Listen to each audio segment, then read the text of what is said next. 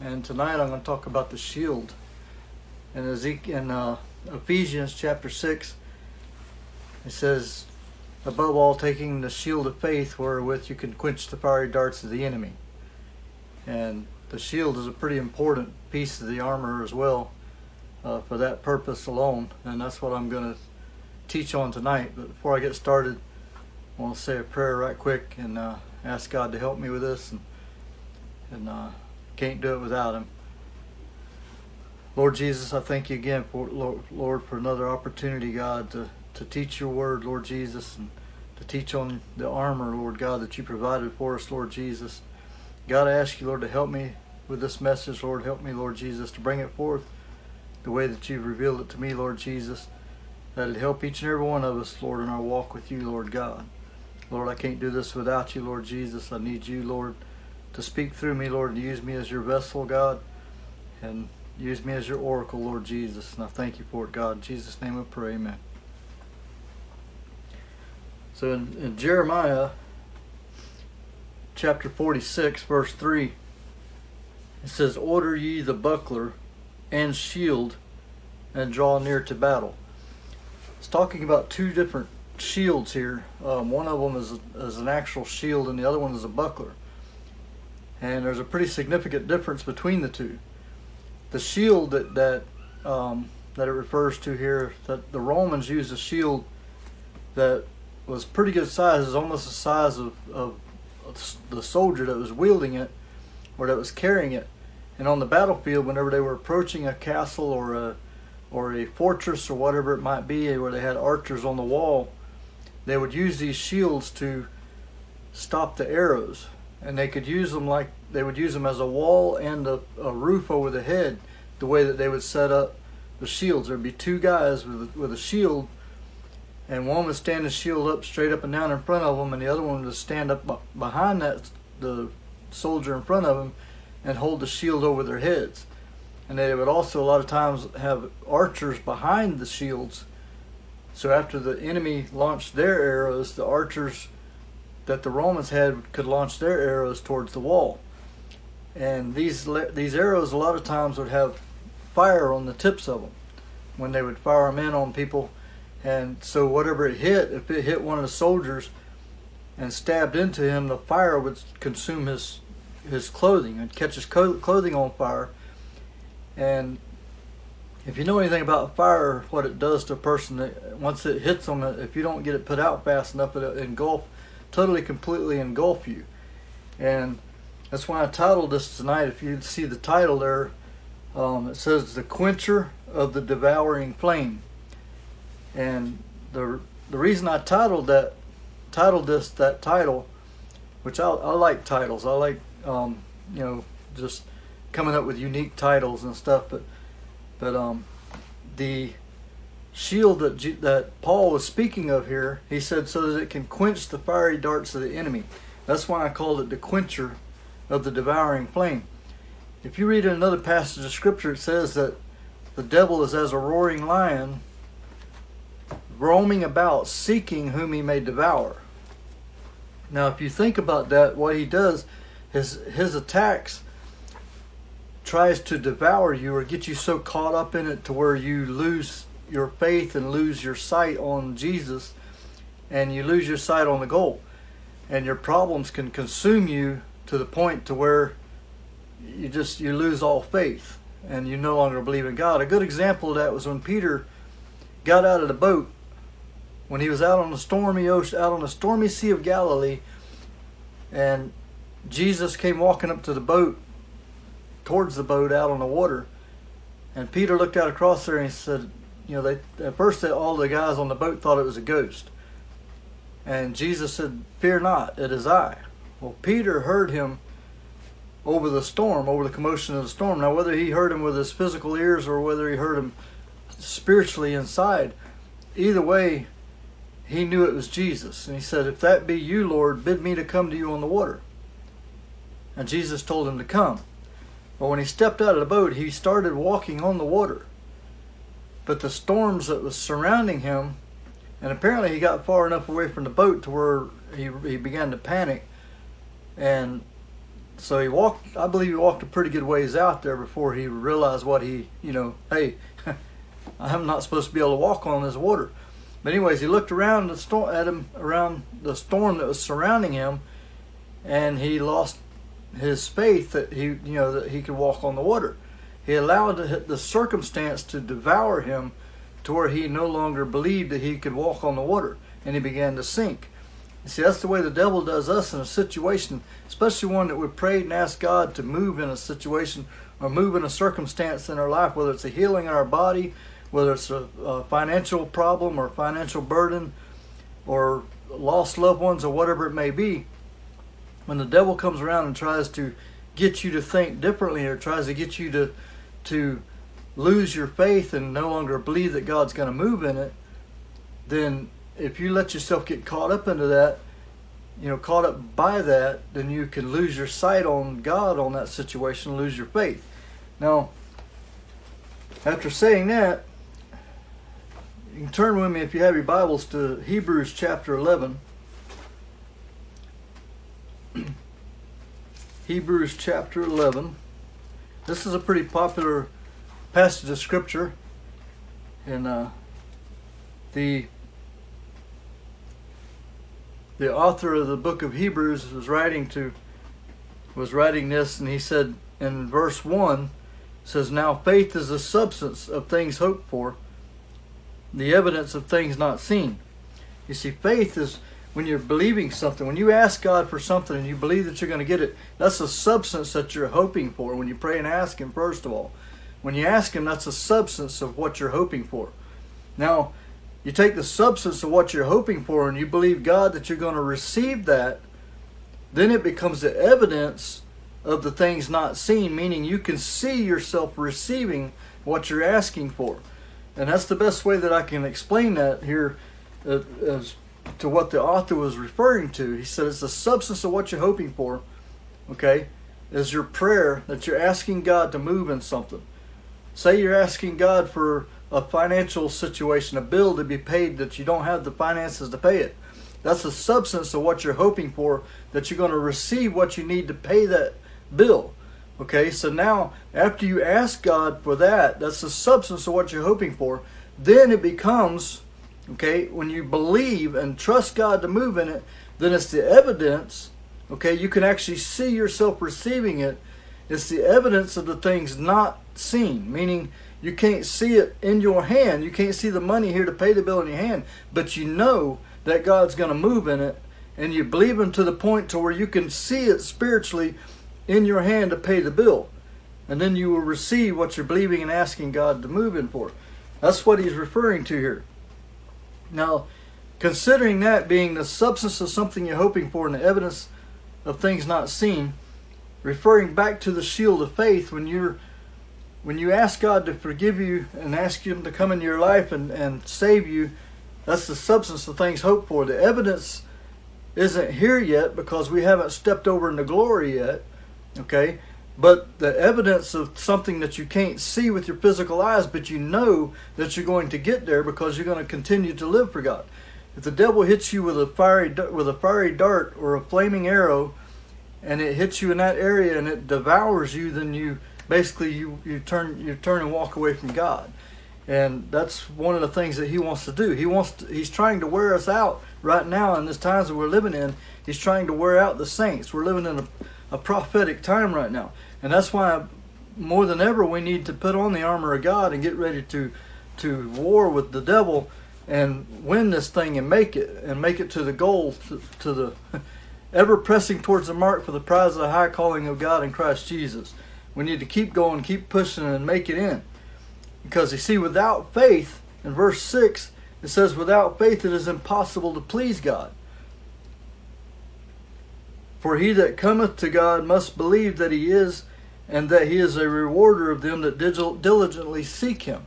You see, if you don't believe God's going to move in it, and you come asking Him for it, but you asking Him not believing deep down inside that He's going to do it, but I'll just go ahead and ask Him anyways. Maybe He'll see fit to do it for me. No, you have to ask Him expecting to receive what you're asking for. It's like a child when they go to their parent asking them for for something to drink. They're thirsty. They want a drink of water. They go and ask their parent for a drink of water. They're not going to go ask their parent thinking, well, if my parents want me to have a drink of water, then they'll let me. I'll go and ask them. Maybe they will give me a drink. No, they come to you asking, expecting to receive what they're asking for. It works the same way with God. If we're a child of His and we come to Him and we ask Him for something, we need to expect to receive what we're asking, believing and trusting that He's going to move in it and that He's going to do it for us. If we come and ask Him and we're not expecting it and not believing that He's going to do it, then it says right here it's impossible to please God. Because we don't believe Him. We don't have enough faith and enough trust in Him and believing that He's going to move in the situation or in the circumstance. So that's something we need to work on. But the shield of faith, you see, when you put that shield of faith on and you put it on, you have to believe and know beyond a shadow of a doubt that whatever the enemy throws at you, your faith is going to stand and it's going to resist the devil and it's going to push through and it's going to devour. And it's going to take care of it's going to quench the fiery darts of the enemy. It's going to quench the devouring flame. Now check this out. There was two shields, like I was telling you a minute ago. There's two shields. In Jeremiah, I read the buckler and the shield. The buckler was a blade for battle. Okay, and the buckler was a blade for battle. It's a smaller shield. And it was small enough where they could hang it on their belt. Like I was saying a few nights ago, or several nights ago, on the when I was talking about the belt of truth, having your loins girt about with truth. The smaller shield they could actually hang it on their belt along with the sword. The bigger shield, okay, which is the shield, because the buckler is a smaller one. The bigger shield, they couldn't hang it on their belt. But the bigger shield was the one that they would use when they were approaching a castle or a fortress or a fortified base or whatever, where they could stop the arrows, like I was saying a minute ago. But they would take these shields before the battle and they would soak them in water because they were made out of wood. The inside of them was made out of wood and they would wrap leather around the shield. So they would soak the wood in water, the whole shield, and saturate it and get it wet. And then when they would take the leather and they would anoint it with oil. In Isaiah 25, go ahead and turn there. But anointing it with the oil is something that's very significant in this, because just soaking it alone in water, dunking it in water and getting it wet, but then they would saturate it with oil. It says here in Isaiah chapter 21 verse 5, it says, "Prepare the table, watch in the watchtower, eat, drink, arise ye princes, and anoint the shield." They would anoint the shield with oil so that when the darts would hit it, the oil would help with the water to quench the fire. And also the leather would also strengthen the shield and keep the wood stronger. It would basically enhance the strength of the shield. So taking that into consideration, considering that in the Bible when it talks about the oil, it's referring to the Spirit of God or the Holy Ghost. So when you anoint your shield with oil, you're anointing it with the Holy Ghost. You're anointing it with the Spirit of God. Because who is your shield? Who is the shield in your life? Is it something that you're actually hanging on your arm and you're running around and hiding behind it and blocking things from the enemy? No, it's in a spiritual sense. So God is our shield. God is our buckler. God is the one that guards us. He's the one that takes care of us. He's the one that keeps the enemy from getting to us. And David talks about that a lot in the Word. He talks about the buckler and he talks about the shield. Psalms 30:5 says God is our shield. And if you want to turn there, Psalms chapter 30, and we'll read the verse. But you see, we have to have our shield on. We have to get it out of the closet, anoint it with oil, and get it ready for battle. And we need to get in this thing, because this ain't nothing. The devil's not playing with us. You know, the enemy's not playing around with us. He's not just playing games.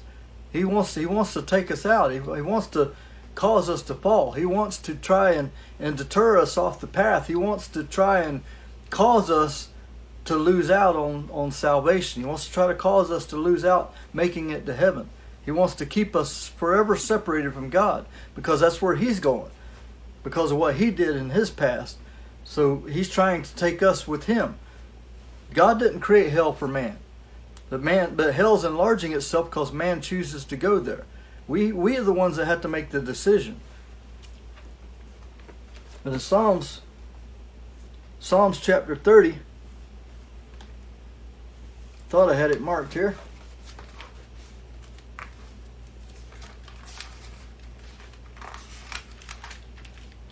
But in Psalms chapter 30, verse 5, it says, "For his anger endureth but a moment, and his favor is life. Weeping may endure for a night, but joy cometh." That's the wrong verse. Proverbs 30 and 5. I'm sorry. The way the paper's set, it looked like a S. Okay, Proverbs 30 and 5, and I did have it marked. It says, "Every word of God is pure. He is a shield unto them that put their trust in him." See, when we put our trust in God, he is our shield. He is the one that's going to guard us. He is the one that stops the darts, the fiery darts of the enemy. So when the devil's coming at you and he launches that arrow at you from a distance, from afar off, by speaking something in your ear or putting something in your path, someone come by or whatever, and say, well, something to try to make you lose your faith or lose your concentration or whatever it might be. And he'll use people to try to cause us to fall and stuff. That we have to have enough faith and enough trust in God and believe him enough to where whenever those things come, they're just totally, completely annihilated by the shield. So in other words, where the shield just quenches it just takes the flame and it just smothers it out and quenches it down to where it becomes nothing, to where it no longer bothers us, no longer affects us. And we all have to get to that point. And it's not something that comes easy. We have to get close to God. We have to pray. We have to fast. We have to get in his word. We have to make sure that we're in church every chance we get, every opportunity we get. For revival's going on, show up every night to it. And if when your church doors is open, go to church. If they're not open enough, then go to another church too. I'm not trying to tell you to go away from your church. Still go to your church, but go to another church that's open when your church ain't open. It's I before at times went three different churches on a Sunday before, and just to be in the house of God, just to be in his presence, and because there's no better place to be than in the house of the Lord. No better place to be than in his presence, especially when we're living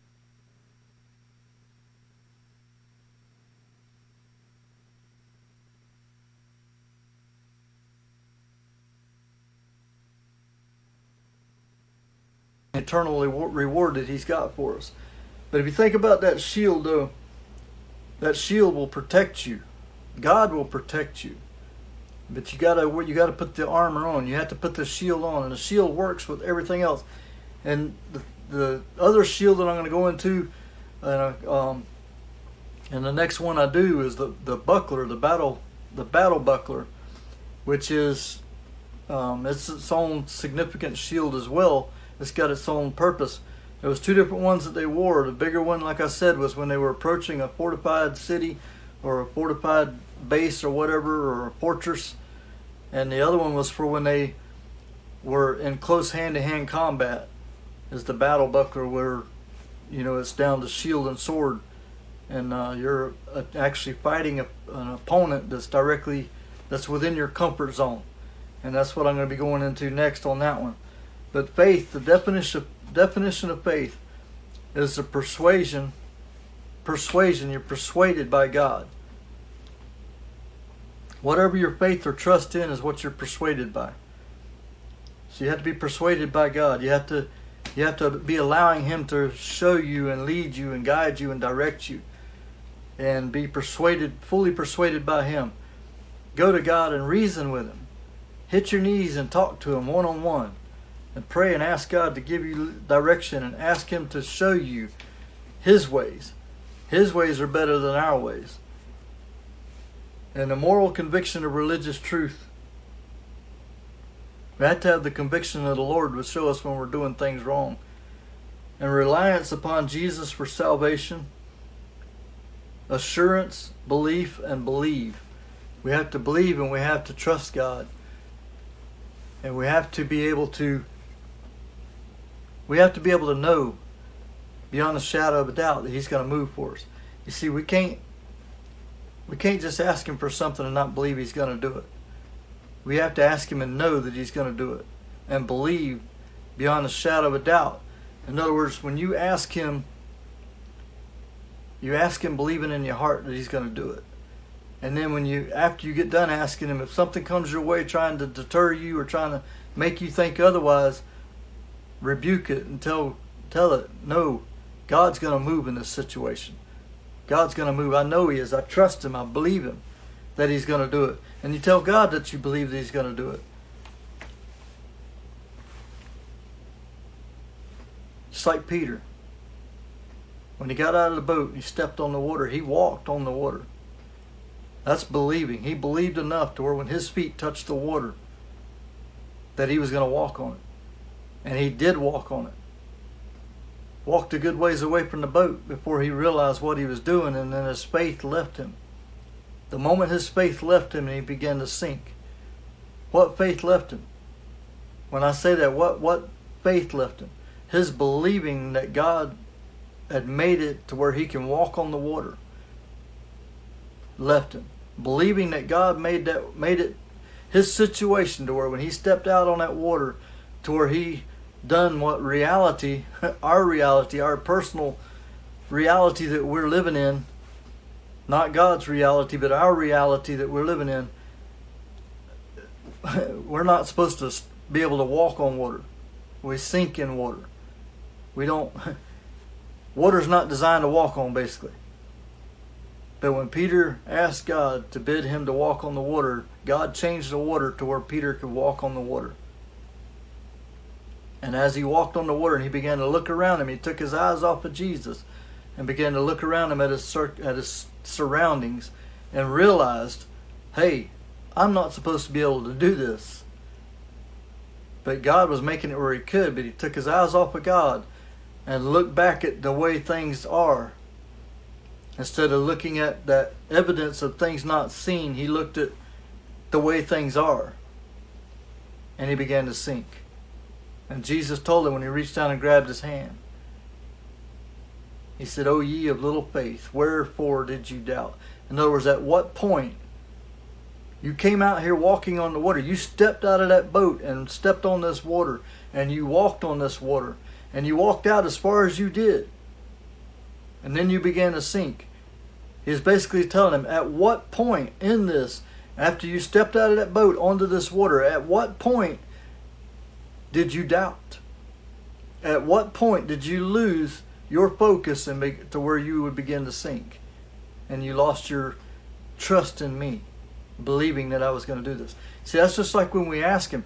After we ask him, we might feel great. God's going to do it. Yeah, he's going to move in this situation. I'm believing, I'm trusting him that he's going to move. And then all of a sudden, a little ways down, maybe a day later, or however long later, or maybe it's just taking too long that you might think it's just taking too long, God. Are you going to move in this? You see, then you begin to doubt because it's done taking too long. You begin to look at your circumstance and your surroundings to the point to where you begin to say, hey, it don't look like God's going to move in this. It's looking like it's just not going to happen. Get your shield of faith to quench those fiery darts that are coming in trying to consume you, that's trying to deter you off the path, trying to take away your faith and trying to make it where you don't believe that it's going to happen. Get your shield out, anoint it, soak it in the water, let it soak up some water and anoint it with oil. And how do you do that? Prayer. You get your strength in your shield through prayer and exercising your faith. Get your shield out and work with it, practice with it. That's basically what you're doing. It's like when the soldiers would get ready to go into battle, they would get out their sword and their shields and they would practice, whether they were sparring with each other or whether they were just working the shield to get used to the weight of it on their arm. and they would anoint it. They would sharpen their blades. They would get all prepared for war. They don't just sit around and wait until the enemy comes in and then pick their stuff up and expect to do something. No, you have to practice it and work with it and use it, and you have to get to where you can work it, use it effectively in your life and in your situations. Same with the sword that I was talking about the other night. Your shield's the same way. You have to work with it. You have to practice with it. You have to exercise it. You have to get it out of the closet, anoint it, knock the dust off of it, and anoint it with oil, and get to using it in your life, and get ready to win this thing. That's what we need to do. We need to get ready to win this thing. It all works together. You can't just have one or one without the other. You have to have everything. You have to have all the armor, because the armor all works together. The unity of the armor, it all works as one. None of it works by itself. It all has to work together. So I hope this helped you tonight, and everything. I see I got a question up here. It says, how do you give it to God and believe He'll take care of it when your head is 50 feet below water with a 450-pound anchor?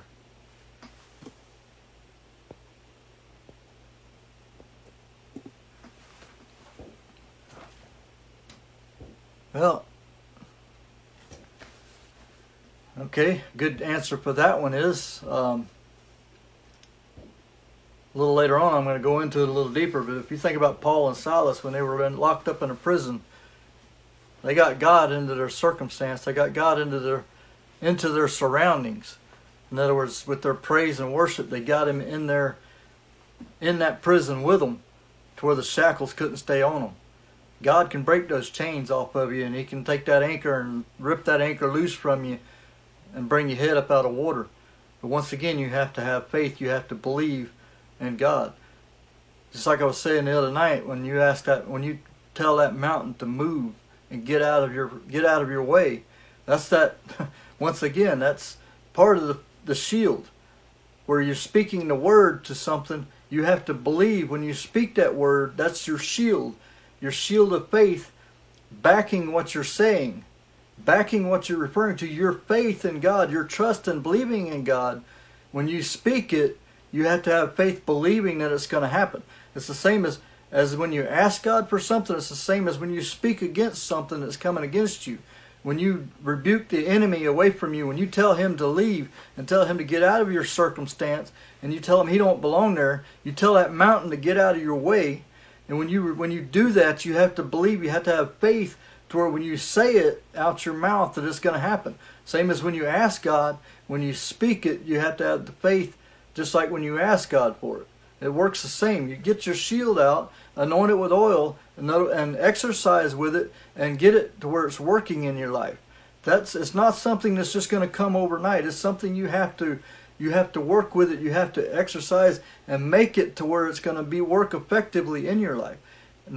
You can't just sit around and leave your shield sitting in the closet, and then one day when you need something, get it out and start using it. You have to exercise it and work with it all the time. That's the only way it's going to work effectively, is by you getting it to where it's going to work and anointing it. The only way you're going to anoint your shield is in the presence of the Lord. And come on, you have to get in His presence. You have to get Him down into your surroundings. The best place to do that is in the house of God during a good worship service, and getting up there in His presence, and just sitting on the pew. Come on, I know this is. I'm basically blunt. I'm going to tell it like it is.